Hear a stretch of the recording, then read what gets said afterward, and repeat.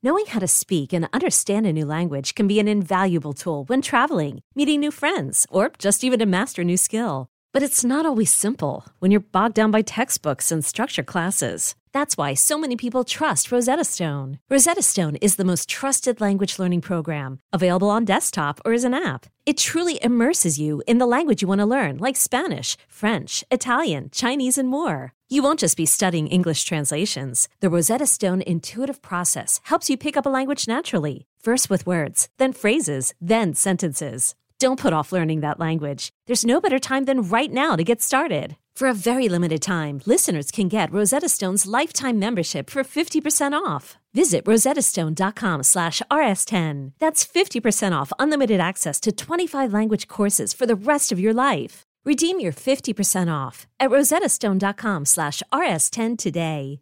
Imagine the softest sheets you've ever felt. Now imagine them getting even softer over time. That's what you'll feel with Boll & Branch's organic cotton sheets. In a recent customer survey, 96% replied that Boll & Branch's sheets get softer with every wash. Start getting your best night's sleep in these sheets that get softer and softer for years to come. Try their sheets with a 30-night guarantee, plus 15% off your first order at bollandbranch.com code Odyssey. Exclusions apply. See site for details.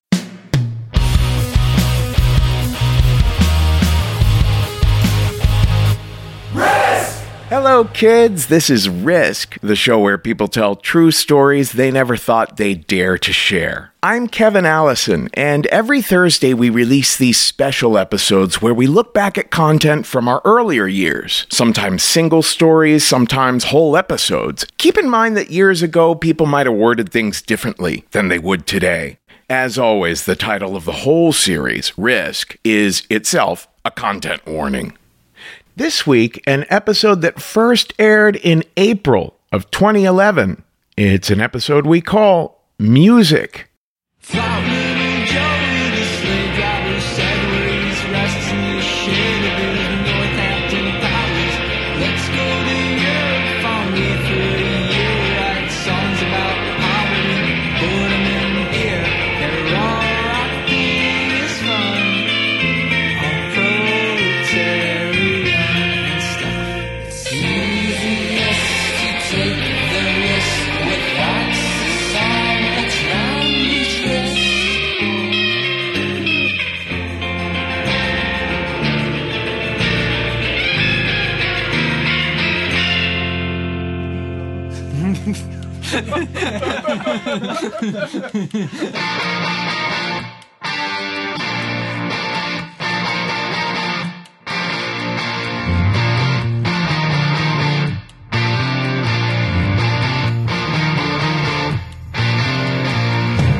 Hello, kids. This is Risk, the show where people tell true stories they never thought they'd dare to share. I'm Kevin Allison, and that up top was, I think, the strangest opening theme that has ever been donated to us. That was Sloth Bear with a song called Oxus Armlets, and I have no idea what that means. This is Wormburner behind me now, and today's episode is all about music, stories inspired by music or the lifestyle from which music is created. We're going to start with a very good friend of mine, crazy man, Mr. Eric Andre. Now, we did a show in Los Angeles recently where the theme was rock and roll, and Eric felt that this little story here, this small anecdote, really, expresses the essence of rock and roll. We call this one Stigmata.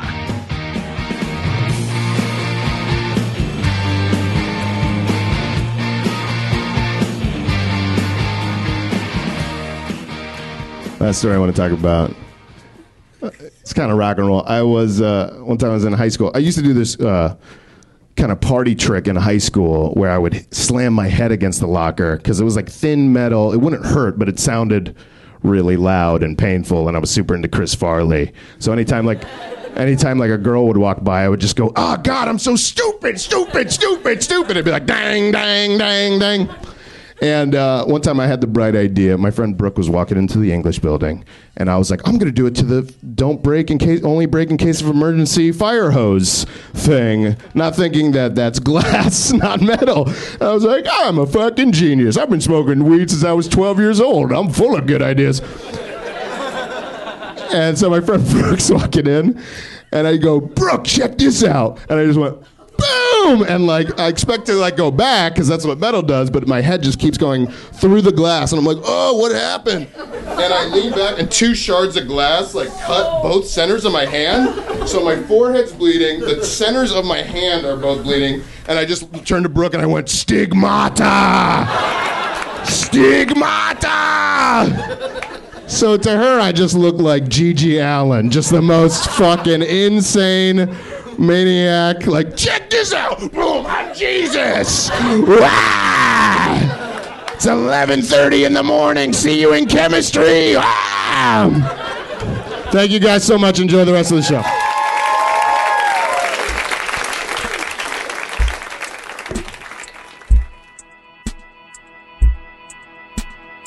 So in 1999, I auditioned to be a guitarist for an artist who was working on Sony Records, a job that I didn't get because I wasn't good looking enough, so they told me.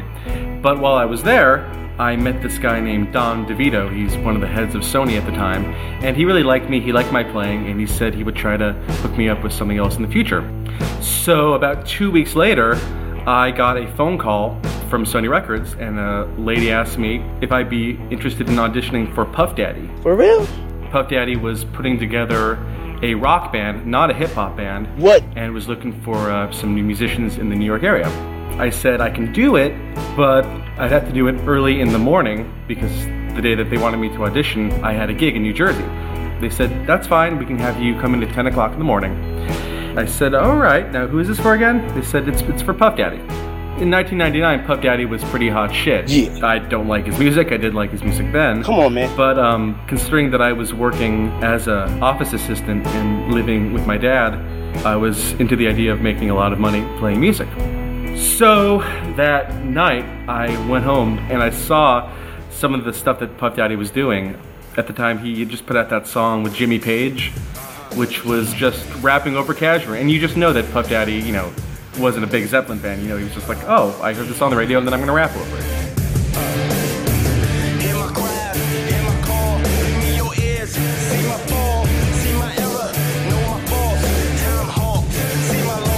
I think it's one thing to want to form a rock band inspired by Jimmy Page. You know, I think a lot of people have done that.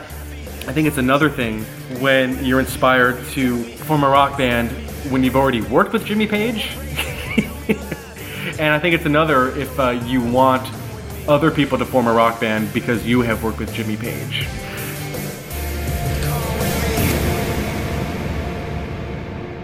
So, the next morning, I got there early, and no one was there except for these 2 people. One of them was, I guess I'd have to call him a black dwarf, who was dressed like Jimi Hendrix. He was wearing bell-bottoms, he had a puka shell, he had huge afro, quasi-dreadlocks, bare feet, was playing guitar, smoking a joint, and drinking a Heineken. And the other person there was his hot Japanese girlfriend, who was wearing 5-inch heels and a micro mini and was carrying his beer. So it was just us, and I was like, oh, hey, are you here for the Puffy thing? And he responded to me without really saying anything. He just kind of looked at me, cocked his head, pursed his lips, and was like, And I said, oh, cool, me too. Do you play guitar? And he went, I was like, oh, great, this is this is gonna be fun. Meanwhile, we were waiting for whoever to show for this audition. 20 minutes later, Puffy's assistant, who was a nebbish little man named Ben G, came in and said, hey guys, so excited that you're here. Puffy's not going to be here, and unfortunately the drummer that we wanted to come can't be here either, so I'm just going to sit behind the drums, and, you know, I can't play drums, but I can keep a beat so you guys can jam, which is, you know, not what you want to hear when you're playing music. So we get into the room, we set up our shit, and this guy, who I'll call Jimmy, he has this full arsenal of all these vintage guitar pedals. And unsurprisingly, he's having trouble getting a sound out of it because he's forgetting to plug them in because he's too busy smoking his joint. I have to go and plug in his equipment and set it up. And we start playing, and Ben on the drums is going boom, bap, boom, bap. But he's not really a drummer, so it sounds like, and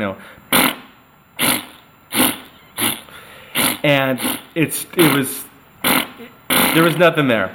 And meanwhile, Jimmy finally got his volume working. So Ben asked us, hey, he's like, you guys ready to play? And I said, sure, what do you want to play? And then he asked us if we know any songs. So I said, well, yeah, sure, I know lots of songs. And he said, well, how about you, Jimmy? Do you know any songs? And Jimmy says, no, let's just jam, man. So Ben is like, well, no, let's actually do something. How about you guys play that Puff Daddy song, the one from Godzilla? And I said, oh, you mean Kashmir? And Ben says, no, the one with the guitar guy. That's Jimmy Page. So I said, oh, it's called Kashmir. And he's like, well, I don't know that. So Kashmir's not the easiest song to play. And I wind up playing my bass and his guitar at the same time while he just stands there smoking the joint. And he's happy. He's very happy. And he's looking at me. He's digging it. He's looking like, yeah, good job. I say, is that cool, Ben? And Ben says, yeah, whatever you want to play. And immediately kicks into...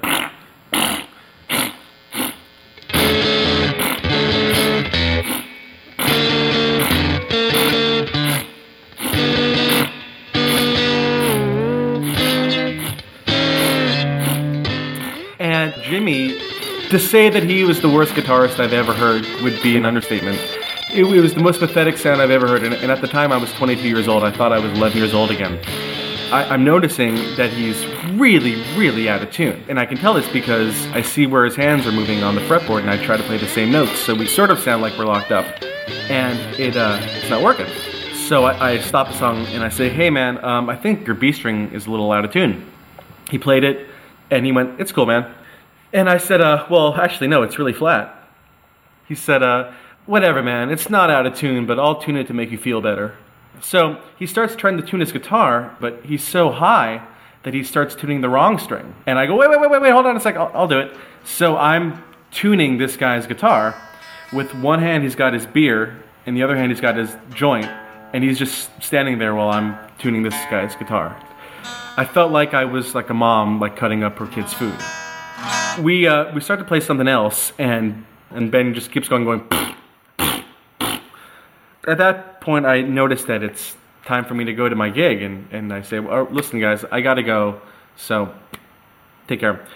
I went to my gig, then I went home, and I was kind of bummed because I felt like, wow, this is my chance to audition for a major label artist, and I didn't blow it, but the situation sucked. So I call him up. I said, listen, I would love another chance to audition. Obviously, you guys wanted me to audition, and I would like a chance to audition with some real musicians.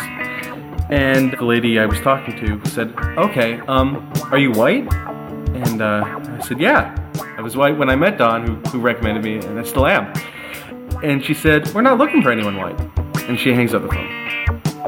And that was it. You are bugging the fuck out.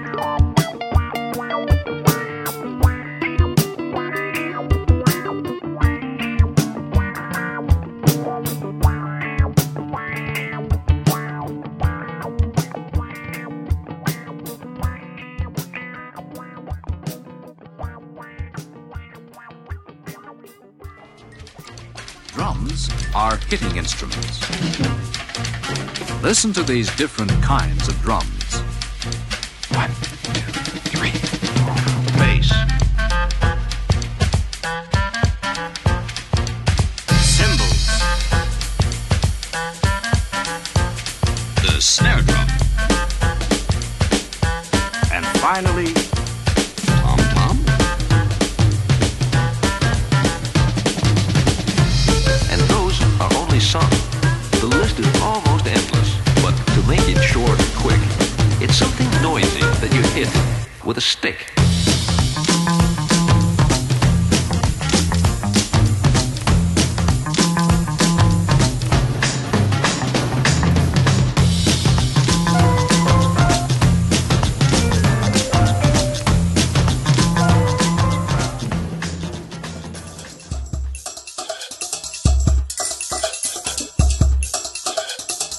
This is Risk. That was Ruckus Roboticus with a song called A Child's Introduction to Drums, and this is MWD behind me now. The story we just heard, the second story we heard, was from Jesse Krakow, good friend of ours who's done some music for the show. And some of that amazing guitar work, some of that awful guitar work and amazing guitar work that you heard was from John Sonderricker. Next up, we have a very, very dear friend of mine going way back. This is the writer Smith Galtney with a story we call Starfucker.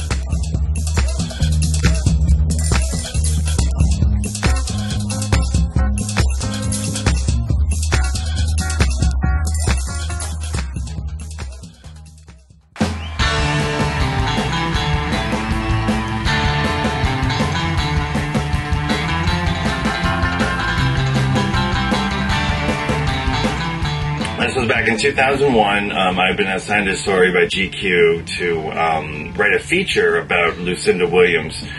You know, at the time, she was like just about the coolest thing. But I had never really gotten the assignments that were like, okay, well, we're going to fly you to Nashville and you're going to go pick Lucinda Williams up at her house and hang out with her for the night. And I was still drinking at this point, and it was a couple months before I'd kind of given that stuff up, and I think that this trip might have had something to do with that.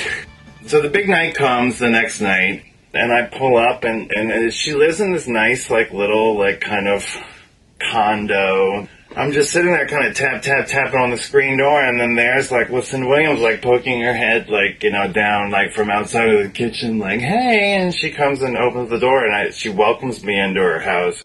The thing about being around famous people sometimes is that, like, the most mundane, boring ass, like, thing, like, you know, she welcomed me. I was standing on, like, her doormat, and I'm just like, this is fucking awesome.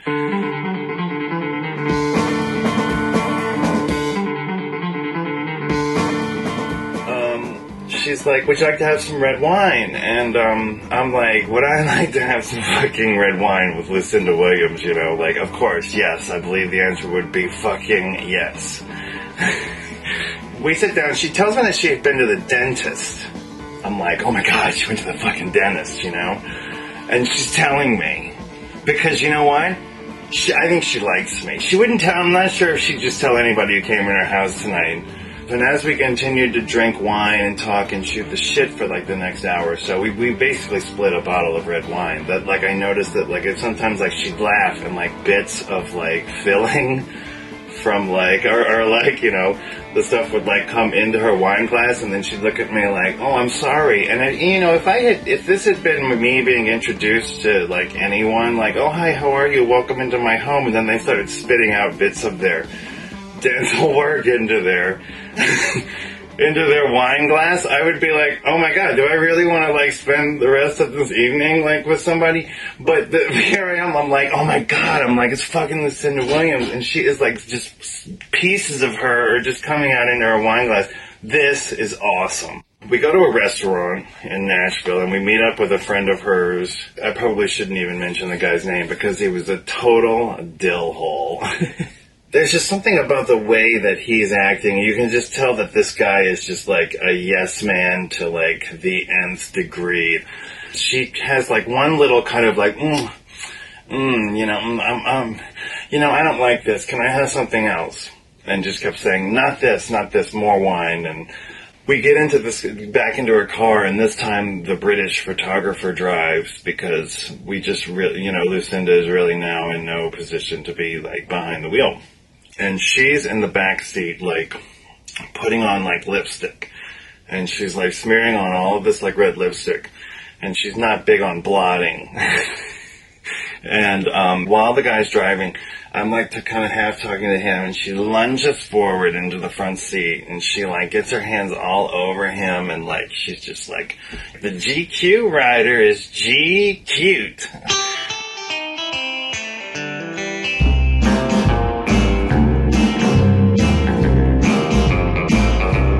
And I'm just like, oh my God. And then she just totally starts to like get her face up into like mine. And I was a few months shy of my 30th birthday. I'm a gay man. It was like suddenly in this one little moment, I was like, Jesus Christ. I'm like, the thought kind of dawned on me at some point that like, I'm about to turn 30 and I've never had sex with a woman. Like, maybe like if I was going to give it a shot, I mean, why not with Lucinda Williams? I mean, that would be a hell of a story to tell, right? I mean, and right then she sort of slinks back into the back seat.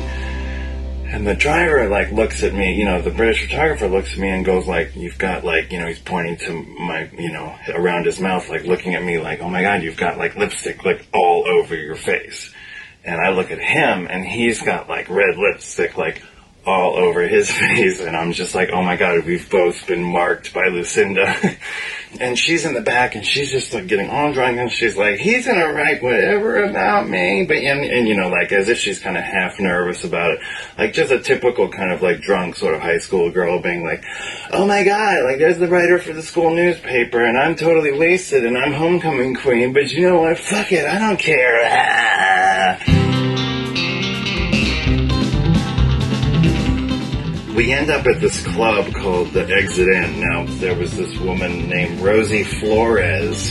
She's very sassy, and she plays rockabilly, and, like, I didn't have any albums by her, but I knew of her, and I was just like, again, like, fuck, it's Rosie fucking Flores. This band is playing called the legendary Shack Shakers, and, Lucinda Williams and Rosie Flores and I, like, went backstage to go meet the lead singer of the legendary Shack Shakers, and, this guy was being introduced to Lucinda Williams, and she had, like, flopped down, like, onto a bench. And she half kind of looked up, like, hi, nice to meet you. And I was like, oh my God, am I going to write about this? Am I going to talk about, like, Lucinda Williams could barely, like, get her hand up? What's my responsibility here? What do I tell? What do I don't? Rosie Flores walks us out to her car, and she gives, like, Lucinda a gift, and she's just kind of like, and I remember kept on thinking, like, Rosie Flores is like a friend with this person, like, does she see Lucinda like this all of the time? And suddenly I realized, I was like, look, I mean, I knew I had a drinking problem at the time, Suddenly I had, like, all these images of, like, Janis Joplin, and I'm like, no one can really talk to her and tell her that she can't do this or anything. Part of me started to, like, kind of see whether people could actually just look at her and be like, oh, well, this is Lucinda Williams. She's just drunk and everything. Or versus, like, someone actually being like, Lucinda, maybe we should talk about your drinking or something. And then when we got to her house, me and this British photographer kind of helped her out of the car, and she sort of, like, lumbered into her, like, back into her house. She just sort of crashed on her couch and, like, just totally passed out. And I shook hands with everybody, and then I hopped into the car, and I drove, and I was, like, halfway home, and I was like, shit, I forgot my fucking backpack. And so I drove back and kind of knocked on the door. The British photographer answered the door, and I was like, I forgot my backpack, I'm sorry. And so I went in, and she was still in, like, the same spot, just, like, passed out on the couch.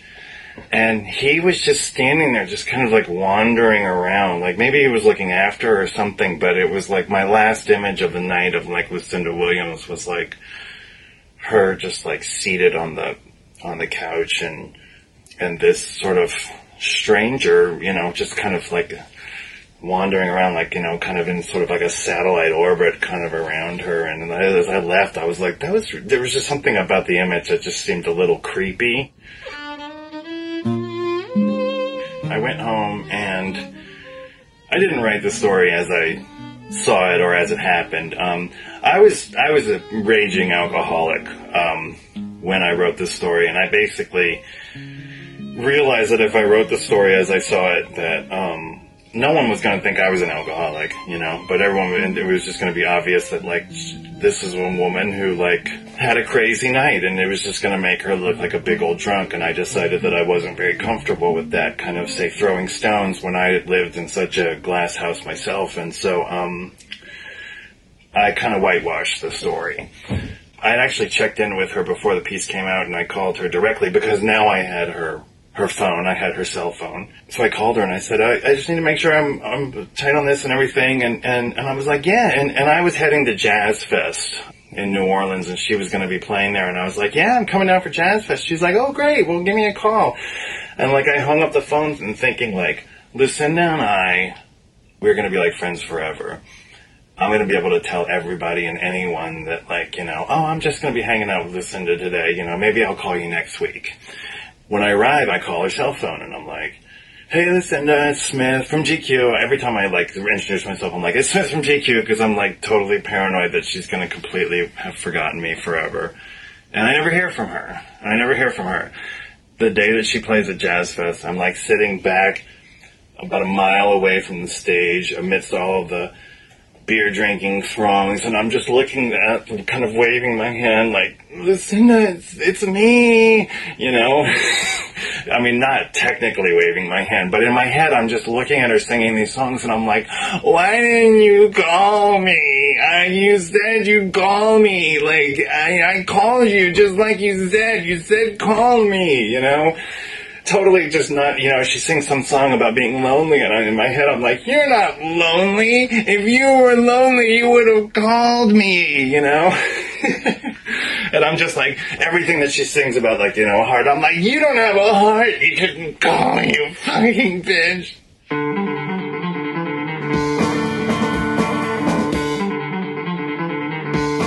So I go back to New York, and it's like a few weeks later, and she has like a big show at Roseland. Like it's happening like the weekend that Essence, her new album is coming out and everything. And like publicist calls me, and she's like, yeah, Lucinda's gonna have a meet and greet after the show. So, you know, here's your tickets. You can watch the show from the VIP area. And I'm like, of course I will, because Lucinda and I are fucking tight, okay? And so after the show, for anybody who's ever been to a meet and greet, it's basically like a petting zoo. And everyone's like, oh my God, hey, it's me. I wrote that little piece. And the person just keeps being wheeled by like, yeah, it was a great piece. Thank you so much. And like, everyone's like, oh my God, Lucinda and I are so tight. I'm sitting there for an hour, and then she finishes it, and then she looks at me, and then like, I come up to her and I kind of smile. I'm like, hey, Lucinda, it's Smith from GQ, you know, because I'm still, and she's just kind of looking at me like, while somebody comes up to her and starts to like pull her away, like, we've really got to go, we've really got to get going. And I'm like, well, I don't want to like keep you up or anything, you know. Did you ever get to see the piece? And she just kind of goes, yeah. And then like they basically like, and I'm like, well, I don't want to hold you up, just keep going. And then they like whisked her off, and I just sat there alone in this room, and I was like, I am such an idiot. As like they whisked her away, and I realized I had basically wasted like an hour and a half of my night trying to still cling to this idea that she was going to know who I was. I suddenly realized that like, not only did she not remember who I was after spending all that time with me, there was probably no fucking way that she was even going to come close to reading that article. I mean, she really didn't give a shit. At the end of the whole experience, I basically whitewashed what would have been a great story for nobody's benefit, you know, and in some sort of effort to kind of like protect her. But all I ended up doing was kind of cheating myself. It would have been a lot cooler. It would have been a lot more kick-ass and rock and roll if I had just kind of wrote the story as I saw it.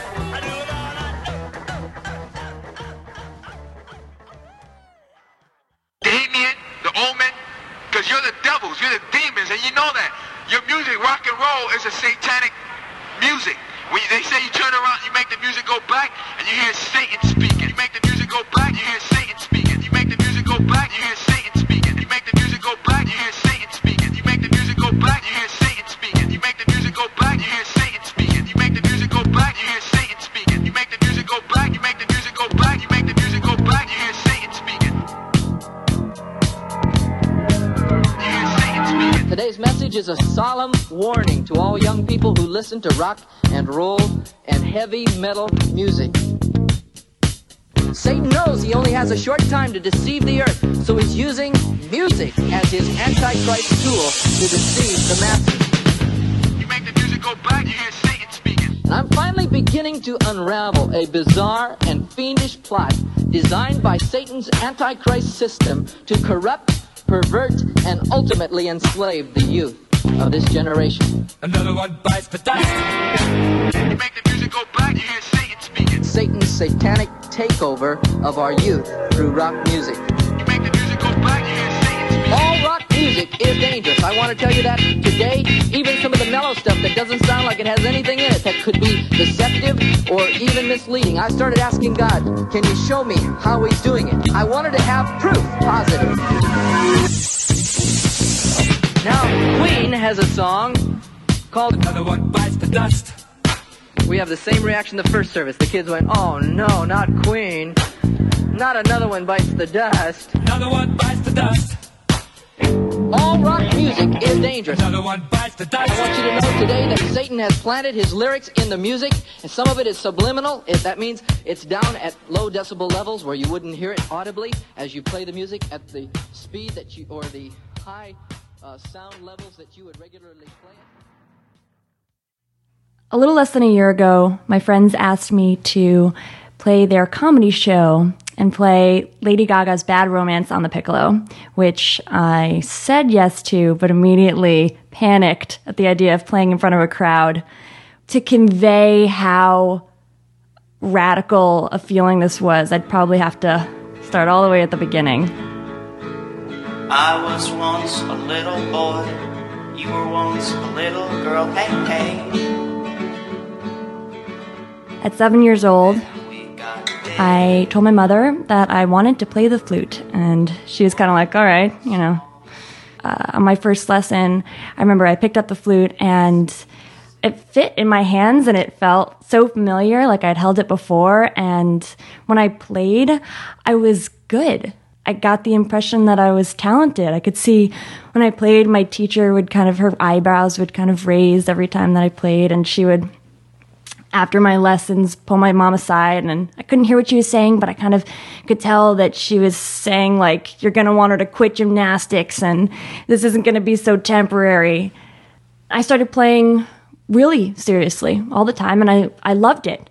It presented me with some really great opportunities. I remember at 12 years old, I got the chance to play Handel's Messiah with some professional adult musicians, and it was nuts. I mean, I was on stage with tons of big musicians, bigger people, much bigger than I was, playing in front of me, and it was literally live surround sound.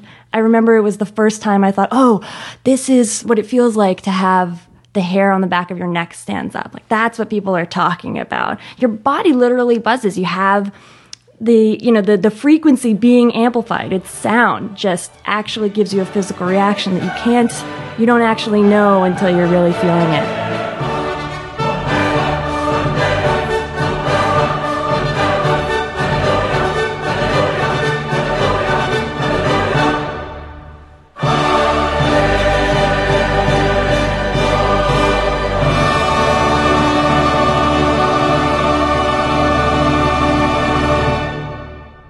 And to top it all off, I got handed a check for $80 for like 3 hours of work. And I thought, oh my gosh, this is amazing. I'm 12 years old and I'm getting paid $80, for 3 hours of work. By the time I'm 20, I'm going to be making bank. I rule. I'm amazing. This is my career. That's kind of how I thought most of the time, like I am music. Music is who I am. Although there was one time around that age, I heard this girl play, Mimi, who was a couple years older than I was, but she was an actual flute prodigy.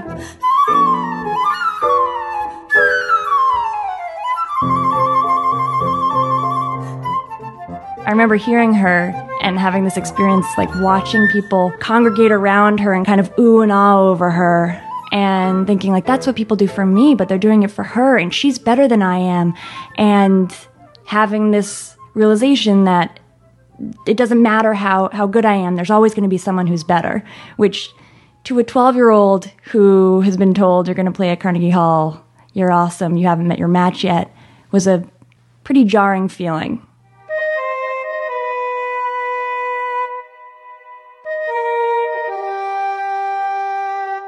It didn't take the passion out of my music. I was definitely in love with playing. I had great experiences. I got a chance to go to this conference upstate in New York with lots of other young, talented musicians from New York. And it was this total nerd fest, and we all just got a chance to play music together and bond. And I remember on the bus ride back, 6 hours to New York City, I met this girl, Stephanie, and we talked for forever in a way that I had never spoken to someone before. We talked about just the life of a performer and someone who has so much passion at such a young age, and how that's so rare. You know, most kids are playing soccer or throwing snowballs, and we were devoting hours and hours and hours to produce something that most adults would kind of think you're too young to try and create. You know, you're not old enough to have these experiences, but we knew that this was what we wanted, and we had this passion and this dedication. And I remember thinking, like, oh my God, she gets me, you know, which was a feeling that I didn't have in high school. I thought that day on that bus, you know, this is my career. This is what I'm going to be. I'm going to be a musician. These are my people, you know.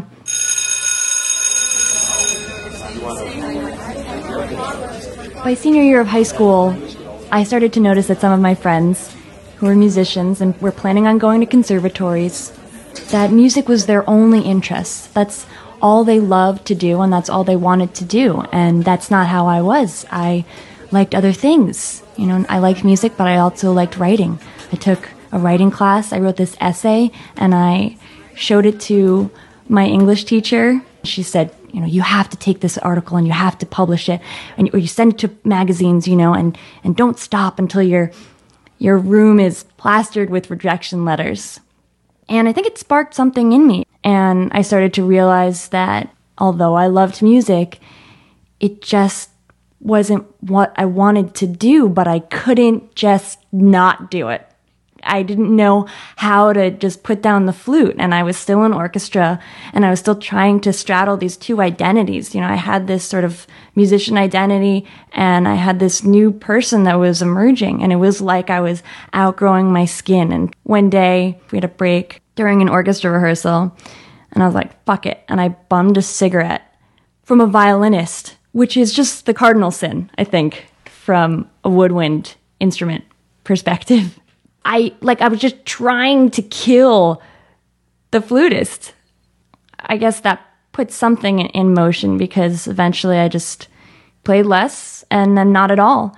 And I put the flute down. When a classical musician puts their instrument down, they put it down. You know, they're either playing all the time or not at all. So I started playing not at all, and I studied creative writing, and I graduated, and I moved back to New York, and I was happy with my new pursuits and my new life. And then one day I discovered that girl that I had met on the bus at the conference, Stephanie Germanata, was actually known to the rest of the world as Lady Gaga, which was crazy. When I found that out, I was just like, holy crap. When you grow up like in this kind of atmosphere with talented kids, you figure statistically one of them is going to make it, but you never think that they're going to be the biggest pop star in the universe. So I was happy for her.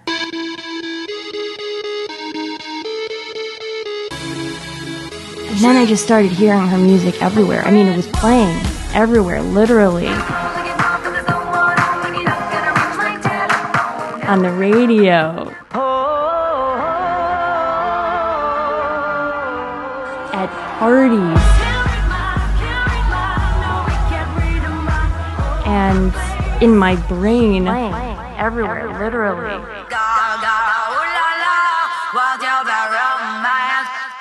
I was at a New Year's party and I heard You know, everyone started dancing to like Poker Face or something. And all I could think was like, please, please, please let this song be over. Just make it stop. You know, I can't listen to this. This is making me feel like a failure. Like, change the song, put on Kanye. You know, at least I know that I didn't know him when he was a child. Of course, that was like right around the time when my friends were like, can you play Lady Gaga on piccolo at this show? And I was totally beside myself, like total quarter life crisis. I had to stop it.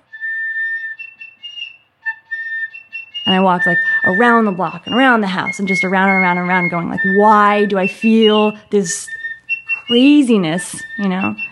Like, do you want to be a musician? No, I don't want to be a musician, you know? Are you jealous of Lady Gaga? I was like, no, like I'm happy for this girl. She's nice, she's talented.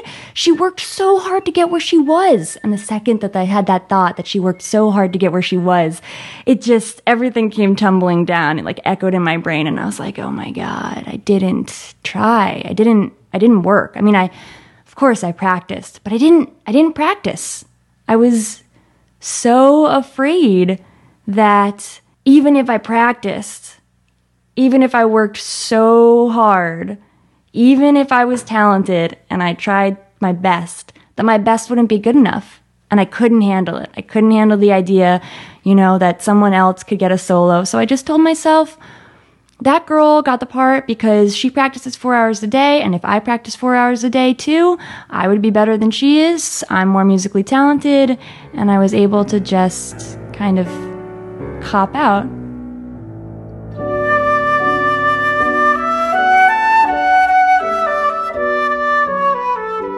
The thing about music that was always rubbing me, in a sense, the wrong way, was that I was always playing someone else's music. I could interpret and be artistic to a certain extent, but it always had a limit.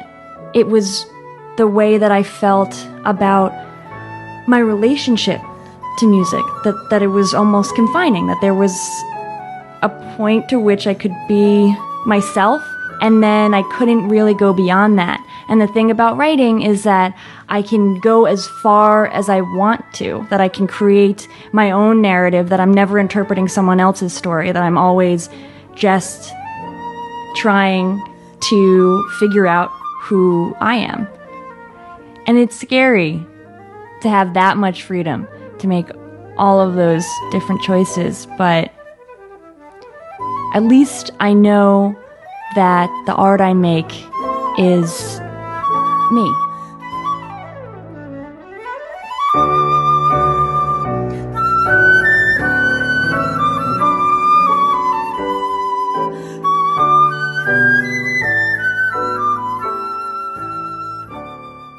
On the page, it looked nothing. The beginning simple, almost comic. Just a pulse, bassoons, basset horns, like a rusty squeeze box.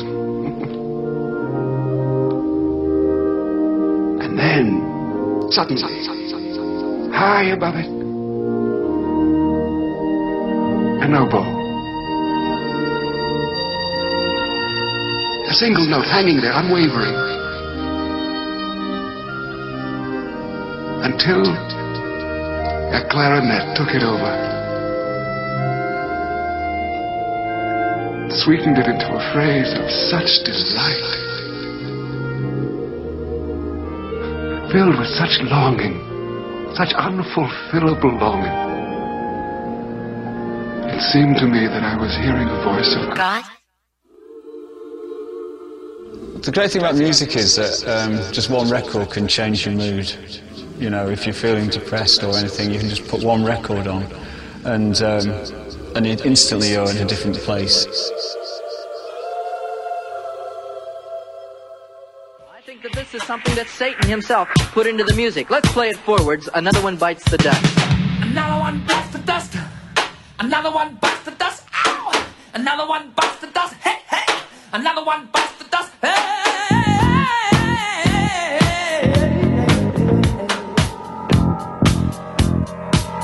Okay, I'm going to play that for you backwards. It's the next cassette. We'll have to put a new cassette in.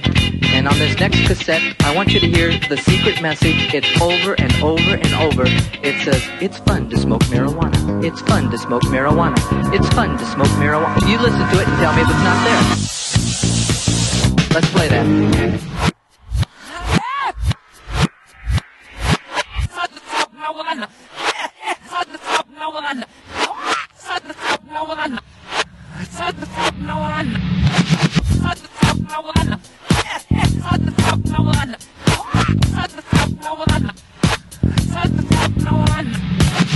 You see what the secret message was?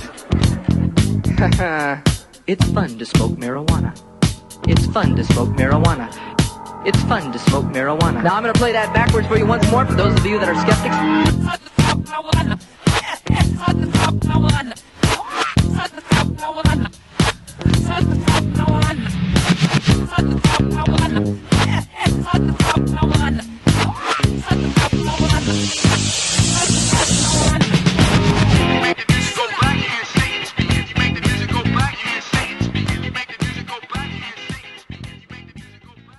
This is an instrument called the clavivox.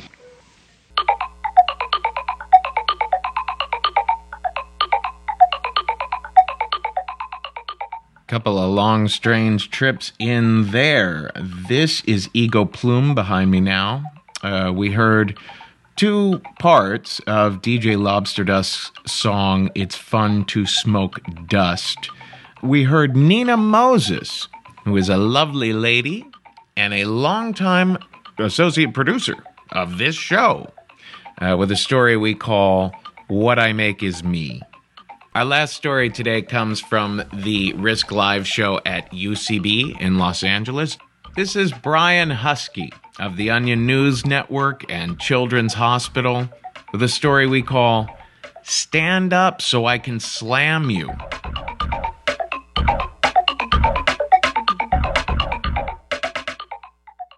So, despite the fact that I presently look like a middle school teacher, I used... I have a mirror. I know what's going on. I used to be actually in a rock band. No, not a rock band, an alternative rock band. Yeah, we didn't tune very well. We didn't give a shit. So it was freshman year of college. I put up the obligatory flyer saying bassist seeks guitarist. I put all my influences, which included Velvet Underground. Cool. Right on. Right on. And we formed a little trio that we called Bicycle Face because we knew that was going to take us to the top. About a year after our forming, we were signed, and I'm putting air quotes for the podcast, signed by a local label, Moist Records, which was essentially a label started by these two trust fund kids whose business plan was spend all the money we have, but not on the bands. And but to us, like, being signed was it. Like, that was the thing of like, okay, it's on. This is my career. Alternative rock. Let's do this. So the band consisted of myself on bass and bad vocals, my roommate, Chris Longworth, my college roommate, who taught himself to play drums on a set of trash cans and a hubcap. And that was a great novelty act for the first couple of acts, but it sounded like shit, so we kind of abandoned that. And then our guitarist, who was Mitchell McGirt. Mitchell McGirt had the most regrettable mullet in history. He had a thick Eastern North Carolina, which is where I'm from, North Carolina accent. Yep, word up, Jesse Helms, racism. And he had this weird habit of wearing kind of preppy shorts that were way too short, like gay pride parade short. But he was very heterosexual, like almost too much so. So we formed our little trio, and we sort of played around and built up a following in the triad. And then finally, one time we got a big headlining gig in Wilmington at Jacob's Run. This place was fucking awesome because I had a balcony and everything. Woo, shit. Kick-ass sound system. So we're very excited about that, of course. So we go down there, we sound check, and then afterwards, a bunch of Mitch's redneck buddies from high school show up, and they are in local bands like Smell It and Rural Swine, and they play songs like PBR and Snap That Bra Strap. So these were the dudes he was hanging out with, and they go off with Mitch, and Chris and I just hang out, have some dinner, and we come back and we're ready to do the show. And then Mitch doesn't come back. And it gets closer to the showtime, and Mitch still doesn't come back. And then it's past showtime, and the owner of the club is like, I think I'm going to kick you guys out because this is bullshit. And then Mitch shows up. It's very rock and roll, very dramatic. He just shows up like, let's do this. And there's no time for us to be mad, so we just go on stage. Pretty good crowd, 125, maybe 127. I don't know. And we launch in the first song. It goes pretty well. Not great, but we pick up steam. Then we go into the next song immediately, which never happens. Mitch had a habit of slowing the momentum of the show down by talking between every song. But this time, the rock gods were smiling on us, and we just plowed right into the next song. Playing along, and then towards the end of the song, he gets a little sloppy, and we end the song, and then he goes to announce the next song. And I don't know what it's like to see someone get a horse tranquilizer shot in their neck and then see that physical effect happen to them. But that is what I imagine it is like when I saw Mitch. He just went... He tried to say, the next song we're going to play is Speck of Dust. He went, the next song... And his motor functions just shit the bed. He just was like, everything went wrong. And I looked at Chris and I was like, is he having a stroke? What's going on? And then we look out of the audience, and there's this little gaggle of redneck buddies all holding up half-empty whiskey bottles like, woo, we did it! We got your guitars fucking drunk, dude! And they didn't get him drunk. They got him like whiskey shit-faced drunk, which has all sorts of variations between like dementia and insanity and, you know, visions of incest and just craziness. And so I'm like, great, he's totally drunk and we have to do this show. And then he just starts playing the song. So we jump in with him, start to play the song. It's going pretty well. We're about a third of the song into it, and then he's like, nope, you know what? Time to tune the guitar. So stops the song and does what he thinks is tuning the guitar, but really it's just, you ever seen a guy with the heroin nods? You know, and like a guy is on heroin and they're trying to pick something up off the ground, and it just will never happen. Just not gonna work. He's trying to do that with his guitar, and he's basically just untuning all of it. So the guitar's just going. And Mitch also had a habit of never fixing his equipment, so his distortion pedal would randomly decide to distort. So the didn't went to. And it sounded like a dragon getting raped by Satan. And I just was standing there, and that would have been those moments where it would have been really cool if I had just been like, fuck this, thrown my bass on the ground, walked off. But I think I thought he was going to get sober at some point during the show. I was like, you know what? I'm going to make a go of it. Let's see how this pans out. So for the next hour and a half, we attempted to play about 20 songs. We played 4. Mitch played songs we didn't know. Mitch played songs he didn't know. Mitch played songs that didn't exist. He would have long, drunken, babbling banter with the crowd, which is basically like finding a woman and just going, I want to get that tits for you. I want to get some of that stinky snapper tonight. Ugh.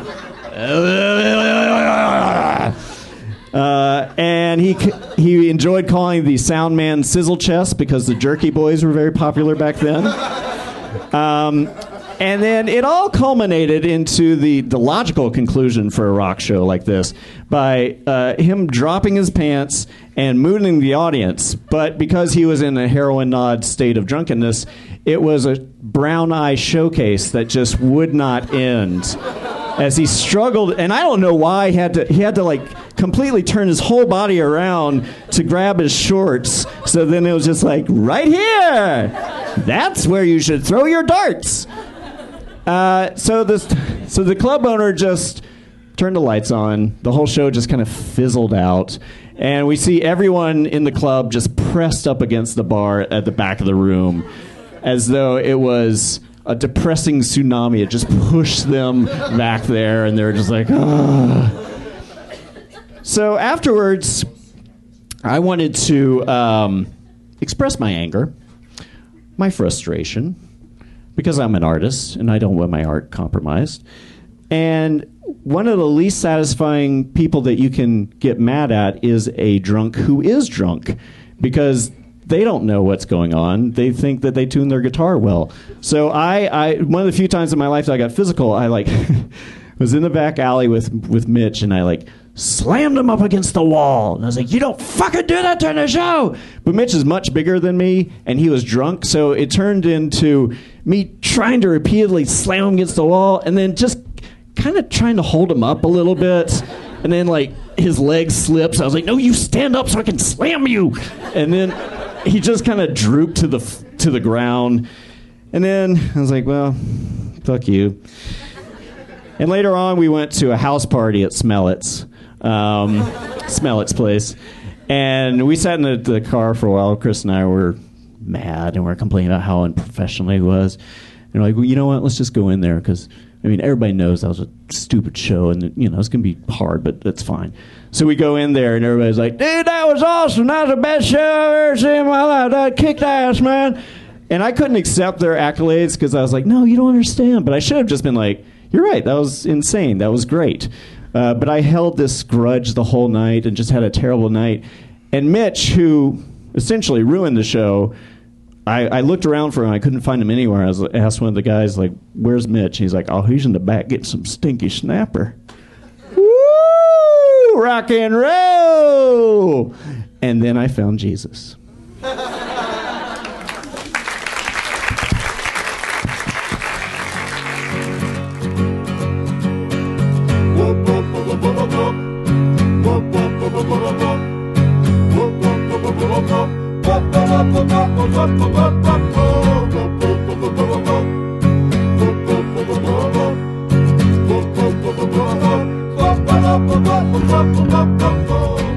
Well, that about wraps it up for us today, folks. This is Whoop Whoop by Shara.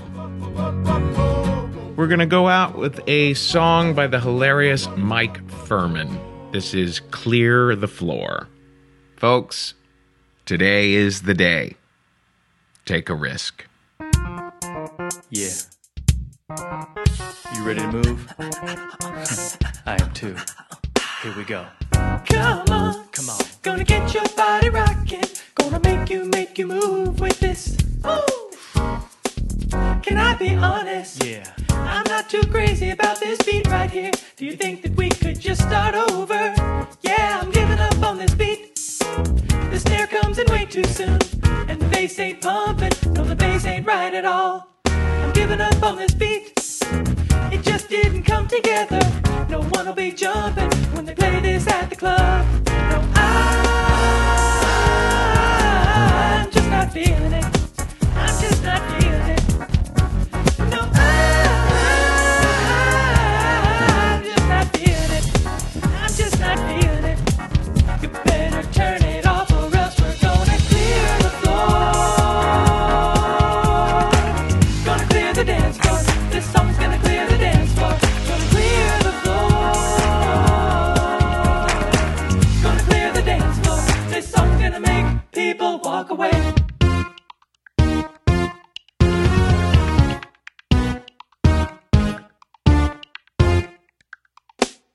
Ooh, that was a really awkward breakdown. I totally lost the beat, and I'm sure I'm not the only one.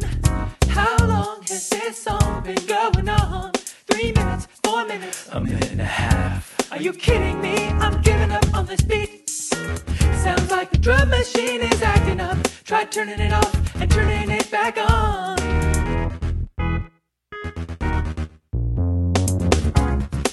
Nope, still sounds bad. I'm still